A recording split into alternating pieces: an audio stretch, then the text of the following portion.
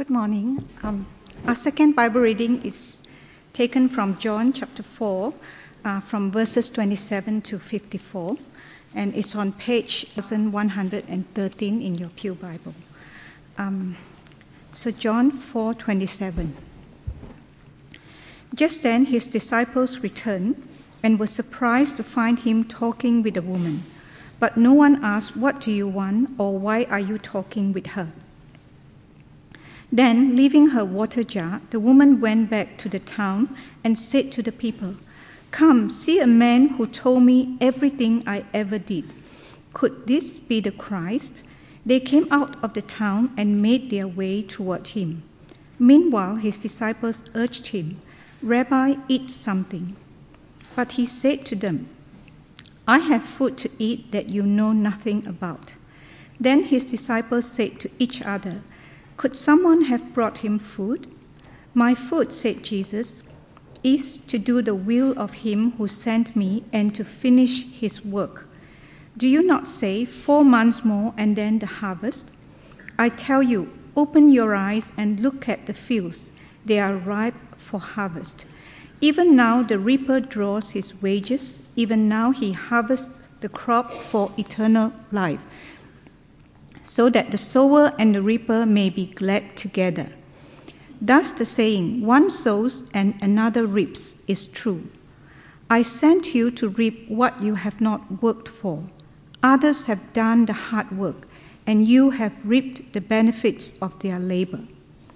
Many of the Samaritans from that town believed in him because of the woman's testimony. "He told me everything I ever did." So when the Samaritans came to him, they urged him to stay with them, and he stayed 2 days. And because of his words, many more became believers. They said to the woman, "We no longer believe just because of what you said. Now we have heard for ourselves, and we know that this man really is the Savior of the world." After the 2 days, he left for Galilee. Now Jesus himself had pointed out that a prophet has no honor in his own country. When he arrived in Galilee, the Galileans welcomed him. They had seen all that he had done in Jerusalem at the Passover feast, for they also had been there. Once more he visited Cana in Galilee, where he had turned the water into wine. And there was a certain royal official whose son lay sick at Capernaum. When this man heard that Jesus had arrived in Galilee from Judea, he went to him and begged him to come and heal his son, who was close to death.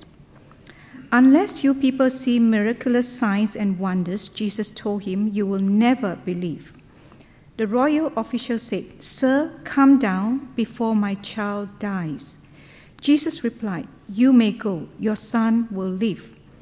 The man took Jesus at his word and departed. While he was still on the way, his servant met him with the news that his boy was living. When he inquired as to the time when his son got better, they said to him, "The fever left him yesterday at the 7th hour." Then the father realized that this was the exact time at which Jesus had said to him, "Your son will live." So he and all his household believed. This was the second miraculous sign that Jesus performed, having come from Judea to Galilee. This is God's word. Thank you, Moy. Well, good morning, everyone.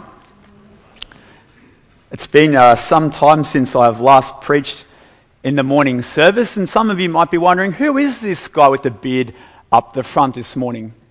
So let me briefly introduce myself. My name is Bryce. I'm a fourth-year Bible college student. I have the privilege of being placed at Surrey Hills to be trained for ministry. And normally, on Sunday morning, you'll find me serving in the kids' church up in the vestry behind us here.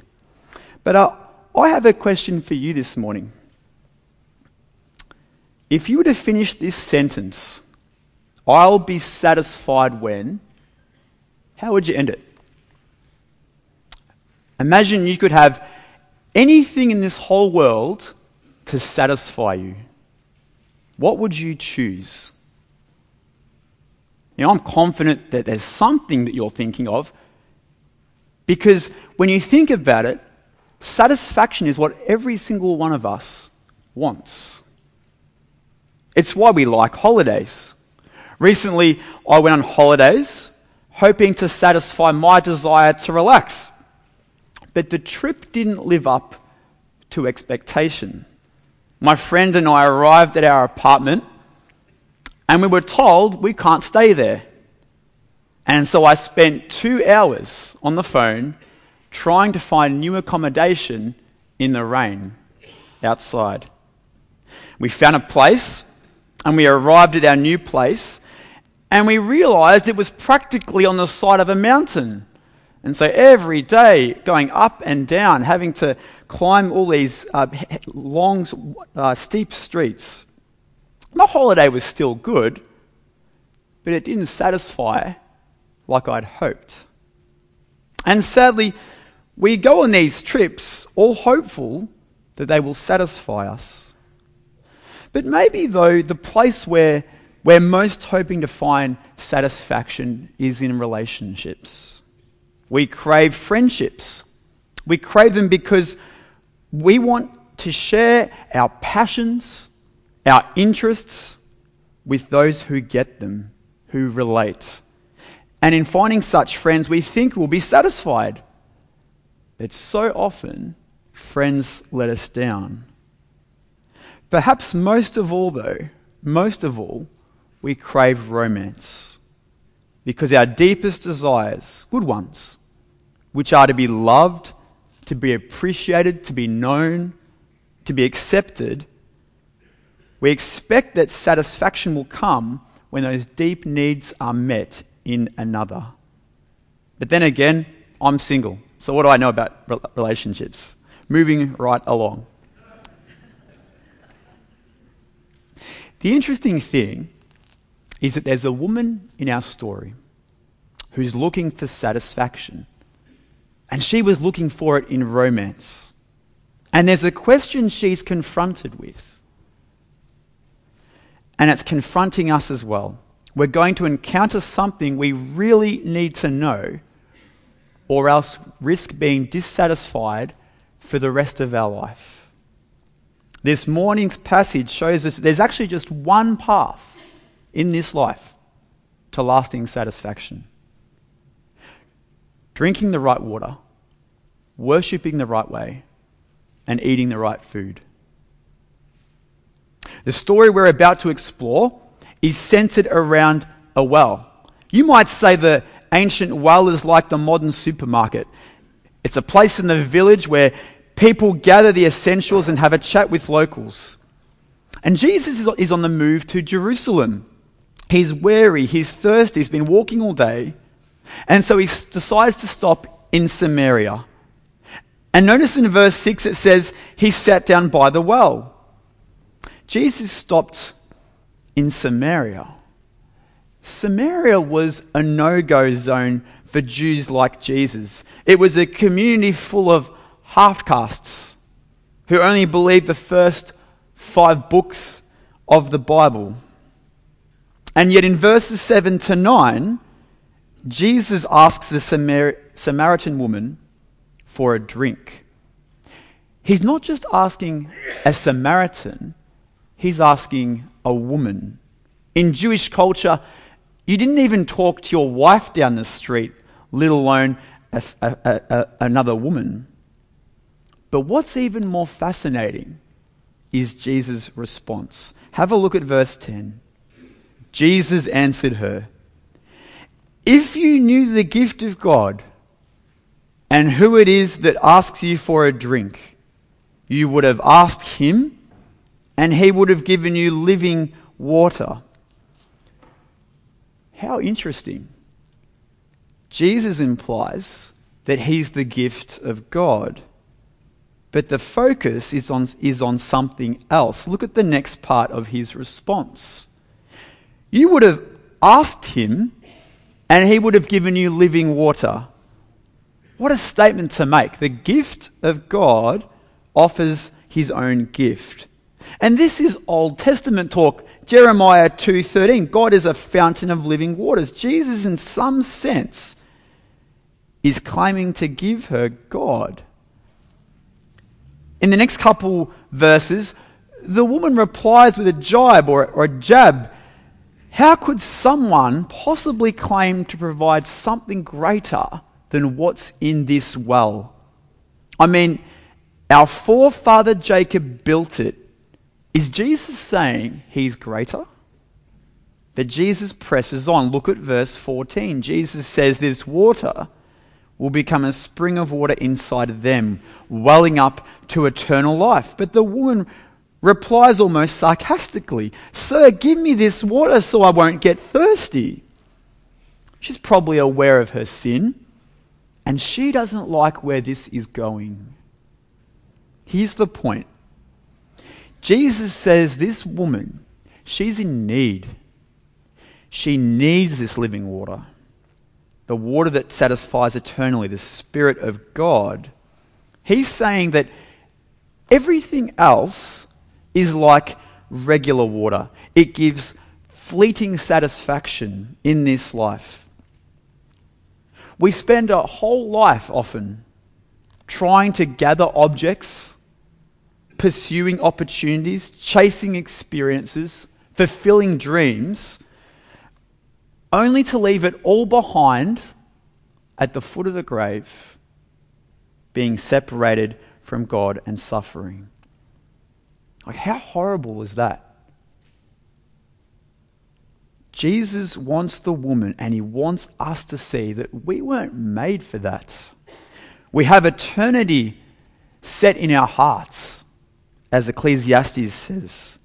And we can only truly be satisfied when we have this living water who enables us to know God and live for eternity with him in relationship. When I was 9, I lived on a farm. And on that farm was a series of ponds. And the top pond had a spring underneath it. And I could never understood it, but it just blew my mind that somehow there's this never-ending stream of water that was flowing under the pond. The pond never got empty during summer with evaporation. It was always replenished with water from underneath. The water never stopped flowing. God's living water is no different. It gives a never-ending supply of satisfaction to the soul. Now, I presume that we all want such satisfaction, but what's our response to Jesus' offer? Do we just take it gratefully? Or are we like the woman who thinks the wells of this life are better? Do we doubt that Jesus could possibly give us something better?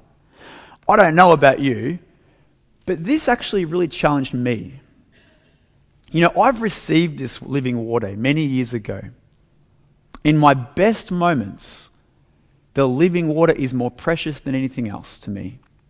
In my worst moments, I return to those old wells, hopelessly looking for what I keep forgetting I already have. And so I have to realign my heart. And I wonder this morning if anyone else can relate. Jesus has unsettled a woman by showing her need for living water. But Jesus has much more to say to her and to us. And this is that lasting satisfaction comes from worshipping the right way. And this is our second point. So the woman's doubtful about Jesus being superior to Jacob, but now Jesus proves it. Look at verse 16. He tells her, "Go and call your husband." And she replies, "I haven't got a husband." And he basically says, "Yeah, I know. And I know that you've been married 5 times, and the guy you're with now, you're not married to." Imagine that. You've never met this guy. He's not a local. He's from that way. And somehow he knows everything about you, your whole history. Things are getting very personal very fast. And what's interesting is her response. Listen to it. "Sir," the woman said, I can see that you are a prophet. Our ancestors worshipped in Jerusalem, but you Jews claim that the place where we must worship is in Jerusalem. Interesting reply. Now, she could be changing topics to drop the pressure, to change, focus. She could be seeking to really know which place of worship is more pleasing to God. Perhaps it's both. But what Jesus says in reply is profound. Look at verse 21 with me. "Woman," Jesus replied, "believe me, a time is coming when you will worship the Father neither on this mountain nor in Jerusalem. You Samaritans worship what you do not know. We worship what we do know, for salvation is from the Jews." Jesus wanted the woman to firstly understand that right worship involves knowing who you're worshipping. And this isn't really easy when you only read the first 5 books of the Bible as the Samaritans did. It's like watching the first Netflix episode of The Crown, and thinking you really know Queen Elizabeth when there are dozens of episodes that are developing that character. But even more importantly, Jesus wanted this woman to know you don't need to just know who you're worshipping. You need to worship in spirit and in truth. And this is something new.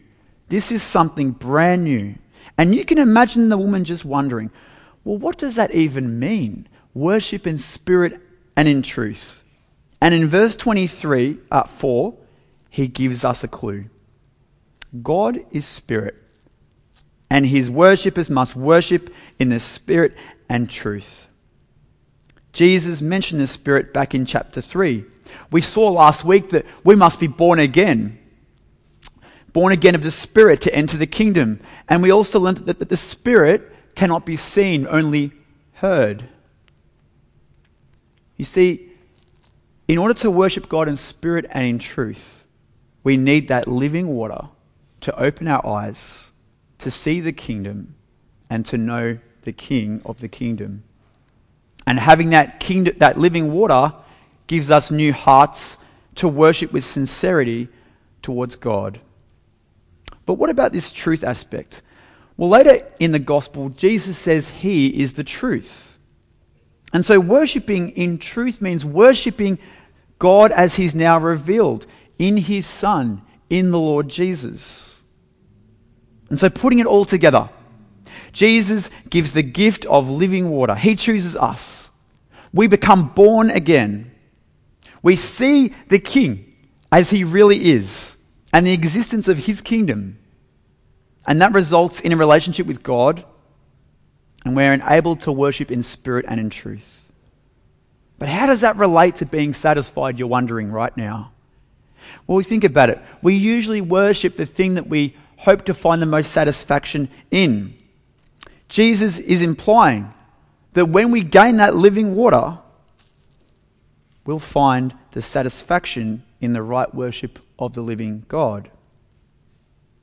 But back to the story. Look at verse 25. See the women's response. I know that the Messiah called Christ is coming, and when he comes, he will explain everything to us. And now Jesus drops the bombshell. I, the one speaking to you, I am he. If our story is a piece of classical music, this is the crescendo. The Messiah has come, and he's taken off the mask. In the next few verses, the woman returns home to tell the world how a man turned her world upside down.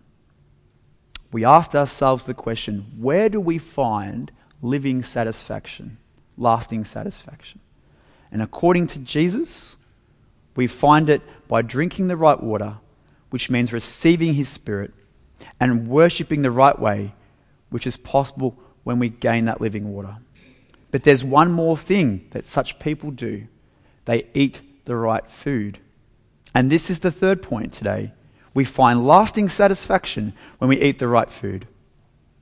But before Jesus shares the final means to lasting satisfaction, the disciples show up. the disciples show up in verse 27, and they're confused. What's Jesus doing, speaking to this random woman? But meanwhile, the woman, she's not even aware. She is so consumed with joy. Have a look at verse 28. She's so amazed by this encounter that she leaves the water jar behind and hurries back home. And she hurries back home telling anyone who will listen about this man that told her all that she ever did. Like, isn't that interesting? The woman came for this precious water in Jacob's well. She spoke so highly of this water and this well to Jesus. And by the end of her encounter with Jesus, she just forgets it. The jar's just there, and she just hurries off home. And why? Why did she forget it? She forgot it because she gained a new water, which was far more precious than the water she came for. But now the focus shifts to the disciples. Look at verse 31. Meanwhile, his disciples urged him, "Rabbi, eat something. You're hungry." Now, these men meant well, but just like the woman, these men were focused on the physical. And so Jesus said to them, verse 32, "I have food to eat that you know nothing about." He goes on to explain, his food is the Father's work. And this work is the spiritual harvest. It's the harvest, the spiritual crop of people who are going to come to faith. Now, isn't that interesting? Jesus equates satisfaction, the satisfaction that comes from eating food, with ministry. Now, it seems strange when you think about it. When we labor in the work of the Lord, we find great joy in the fruit. You see, when we see people grow in their faith, when we see hearts that were burdened set free, when we see hearts that were cold towards God become hot, it just gives us amazing satisfaction. And in verse 35, we see that it's the Samaritan people that are ripe for the harvest. I tell you, open your eyes, look at the fields. They are ripe for harvest. And look at how he describes the situation in verse 36. Even now the one who reaps draws a wage and harvests a crop for eternal life, so that the sower and the reaper may be glad together. When we participate in God's work of evangelism, of discipleship, we draw a wage and we harvest a crop for eternal life. And that results in gladness. Gladness for us, gladness for God. When we receive the living water, we are enabled to worship the right way. We're invited to harvest God's crop, and we gain gladness. That, friends, is where satisfaction is found. And in the final few verses, we see the fruit of this ministry, the woman, without even being told about this idea of the food of God, going off and getting her own harvest. Look at verse 29. Many believed in him because of whose testimony? Her testimony. What a story. But we can't leave it there. If we really want the satisfaction that lasts, we have to reflect on the implications it has for us. And the first one is this: which well are we drinking from? As I reflected on this question, it became clear that sometimes I do return to old wells in my life. Let me share a story of how it happened to me. Back in 2014, I began a thing called a ministry apprenticeship. I'd just given my first sermon to my trainer. I think it was on John 6, actually. And I thought it was all right. I thought it did okay. And I was expecting him to give some good feedback, some good encouraging thoughts. Now, he tried to be gentle initially and sort of edge around what he was trying to do. But I was sensing some negativity, and I got defensive. What was wrong with my sermon? My last pastor seemed to think it was okay. And then he said the line that I will never, ever forget. He said, well, look, basically, It sucked. There goes the ego. Now, we actually caught up last Sunday night and we laughed about that story. But at the time, I wasn't laughing. Anything but laughing. You see, what I wanted, what I desired was approval. I wanted to be told I was a good preacher. Instead of being content with my living water, I returned to the dirty well of seeking approval. There are so many wells in this life that promise what they cannot give. But this morning I want to examine perhaps the most popular of all human wells, and that is the well of wanting to feel important. Wanting to feel important is a very powerful desire. This desire led a poor grocery worker in the 19th century to buy a few legal books worth 50 cents, become a lawyer, and go on to become one of the most powerful, famous figures in history. You might have heard of his name. His name is Abraham Lincoln. But desire doesn't just motivate the greats of this world, it motivates you and I. Our desire to be important is what drives us to feel excited when we rub shoulders with those who are important. It often drives us to achieve high grades in school because we know we gain the esteem of others. It's what can often or sometimes motivate us to pursue marriage because married couples seem to have more social standing.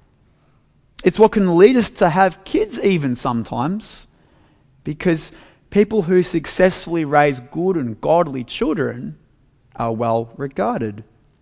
The desire for importance is subtle and it is intoxicating.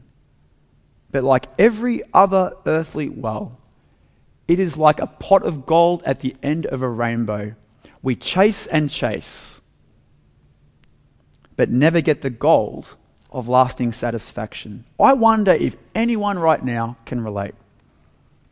Maybe you have the living water, but at times, maybe even right now, you've lost your way and you've returned to old wells. Perhaps this morning it's time to repent of returning to old wells and return afresh to the living water of the Holy Spirit. But maybe some of us don't have that yet. And if that's you, Jesus' offer of this living water is extended to you. Are you ready to drink and be satisfied?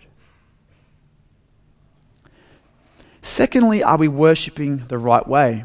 We've just encountered this idea of worshipping in spirit and truth. We all desire to worship something. We desire to worship something beyond ourselves. But the trouble is, we want to do it our way. And God wants us to do it His way, in spirit and in truth. Some try to worship in spirit. They might be passionate in doing so. The trouble is, it's actually not directed to the God of the Bible. A mate of mine, he married a girl many years ago who professed to be Christian. Maybe she still is, I don't know. She seemed serious about God. She read her Bible. She went to growth group. She went to church. She seemed to sing passionately when we heard her at church. But gradually that marriage failed to live up to her expectations. And she got more and more anxious and restless. And what I've understood is that she decided that God wanted her to be happy, and she wasn't happy, and so she had to get divorced. That's what she concluded. And she had a half-truth. God did want her to be happy, does want her to be happy, but happy in Him, not happy in marriage. Now, it's easy for us to judge the girl and think how horrible is that, but it's for us to reflect this morning. Are there beliefs we have about God that are of our own imaginations instead of the Bible? The other side of the coin, the other pitfall, is worshipping only in truth. Do you know, back in the 17th century, studying theology was like a hobby for gentlemen. It was the in vogue thing to do. And yet history tells us that many of those men did not worship in spirit. And the reason why is because the truths that they enjoyed learning all about and studying in detail never went from here to here. And so it's good to consider, are our hearts in alignment with the truth that we profess? But there's one final thing to reflect on. If the food of Jesus is to do the will of God, how does this become our food as well? You see, the disciples came to Jesus to get him to eat. But Jesus' food is more important. It's the work of God. And Jesus invites them to that work as well. And this invitation extends to us, that we too find satisfaction by doing that work. But how do we get to the point when that work seems more satisfying than food? Well, consider the story one more time. Jesus arrived into Samaria. He was hungry, he was tired, he was thirsty. There was a woman who needed salvation. Now, he could have just ignored her and got a drink and carried on to Jerusalem. But in obedience to the Father, he reached out to her. Because the Father's work was his highest priority, he found the motivation to converse with her. Because he recognized the urgency of what he had been sent to do, he took the opportunity to engage her there and then. And later on to reach out to many more Samaritans who would embrace him as well. If we want Jesus' food to be our food, we need to strive to obey his will in the scriptures. We need to see that the Great Commission to make disciples is our highest priority, and we need to recognize the urgency to do so. And what I admire about this church is that so many of you are already living this out. Some of you give up your time to serve in the kids' church, like the people out there. Some of you do it in the youth group every Friday night, sacrificing that time. Others spend your time helping those who are moving into our country from abroad to teach them English and to tell them about the Saviour that you love. And others still spend their Saturdays going to Box Hill and doing outreach, telling people about this living water. What great opportunities to eat the food of God. But for those of us not engaged in such things, it's good to consider whether we are eating that food, because in the end, the only person who ultimately misses out is us. Friends, we serve a good God, a God who gives us lasting satisfaction. Let's make it our aim to be satisfied in him afresh and to point others to the well of God. Let's pray.